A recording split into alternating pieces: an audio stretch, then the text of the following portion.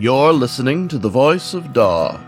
This is Rob McWolf, your fellow traveler, and today's story is Merry Christmas, Professor Nemesis, by Buddy Goodboy, he, him, whose social media, stories, and art you can find listed on his Linktree. Read by Solomon Harries, the cuddly badger dad. Please enjoy Merry Christmas, Professor Nemesis, by Buddy Goodboy. Apex glided through the sky at subsonic speed toward Professor Nemesis's mountain lair. No need to rattle any windows on a holiday, after all. As the thought crossed his mind, infrared lasers from the foothills tracked onto him. Subterranean launch platforms spat missiles in swarms. The roar drowned out his super hearing. He dove and swerved to avoid the first wave. Not too good a turn radius on those models, only to see them arc around to follow him. Guided by the lasers, no doubt. Apex squinted, and electromagnetic waves flowed in a torrent from his eyes, then narrowed and focused to a specific frequency. Sure enough, the missiles veered to follow Apex's signal and slammed back into their own launchers. Apex touched down at Professor Nemesis's front door.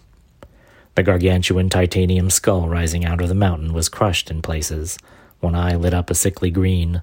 Apex turned up toward it and arched an eyebrow.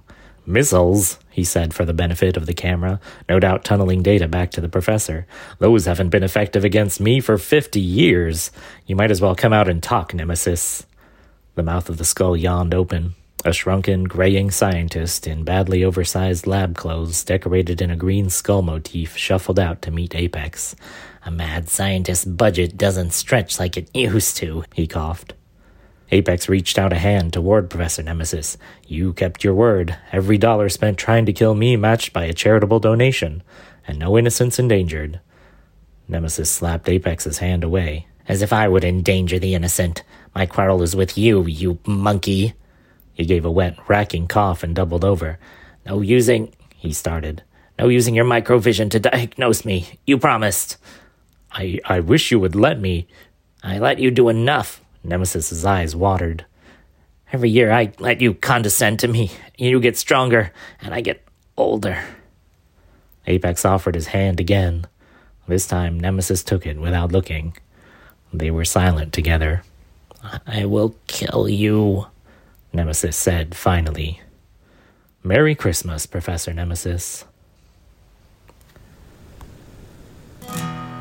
This was Merry Christmas, Professor Nemesis, by Buddy Goodboy. Read for you by Solomon Harries, the cuddly badger dad. You can find more stories on the web at thevoice.daw, or find the show wherever you get your podcasts. This concludes our 2023 broadcast year, but we hope to see you again at the fireside for another story in the new year. Happy holidays, and on behalf of myself, Khaki, your faithful fireside companion, all of our fellowship of readers, and all those writers who have contributed their stories to be read, thank you for listening to The Voice of Daw.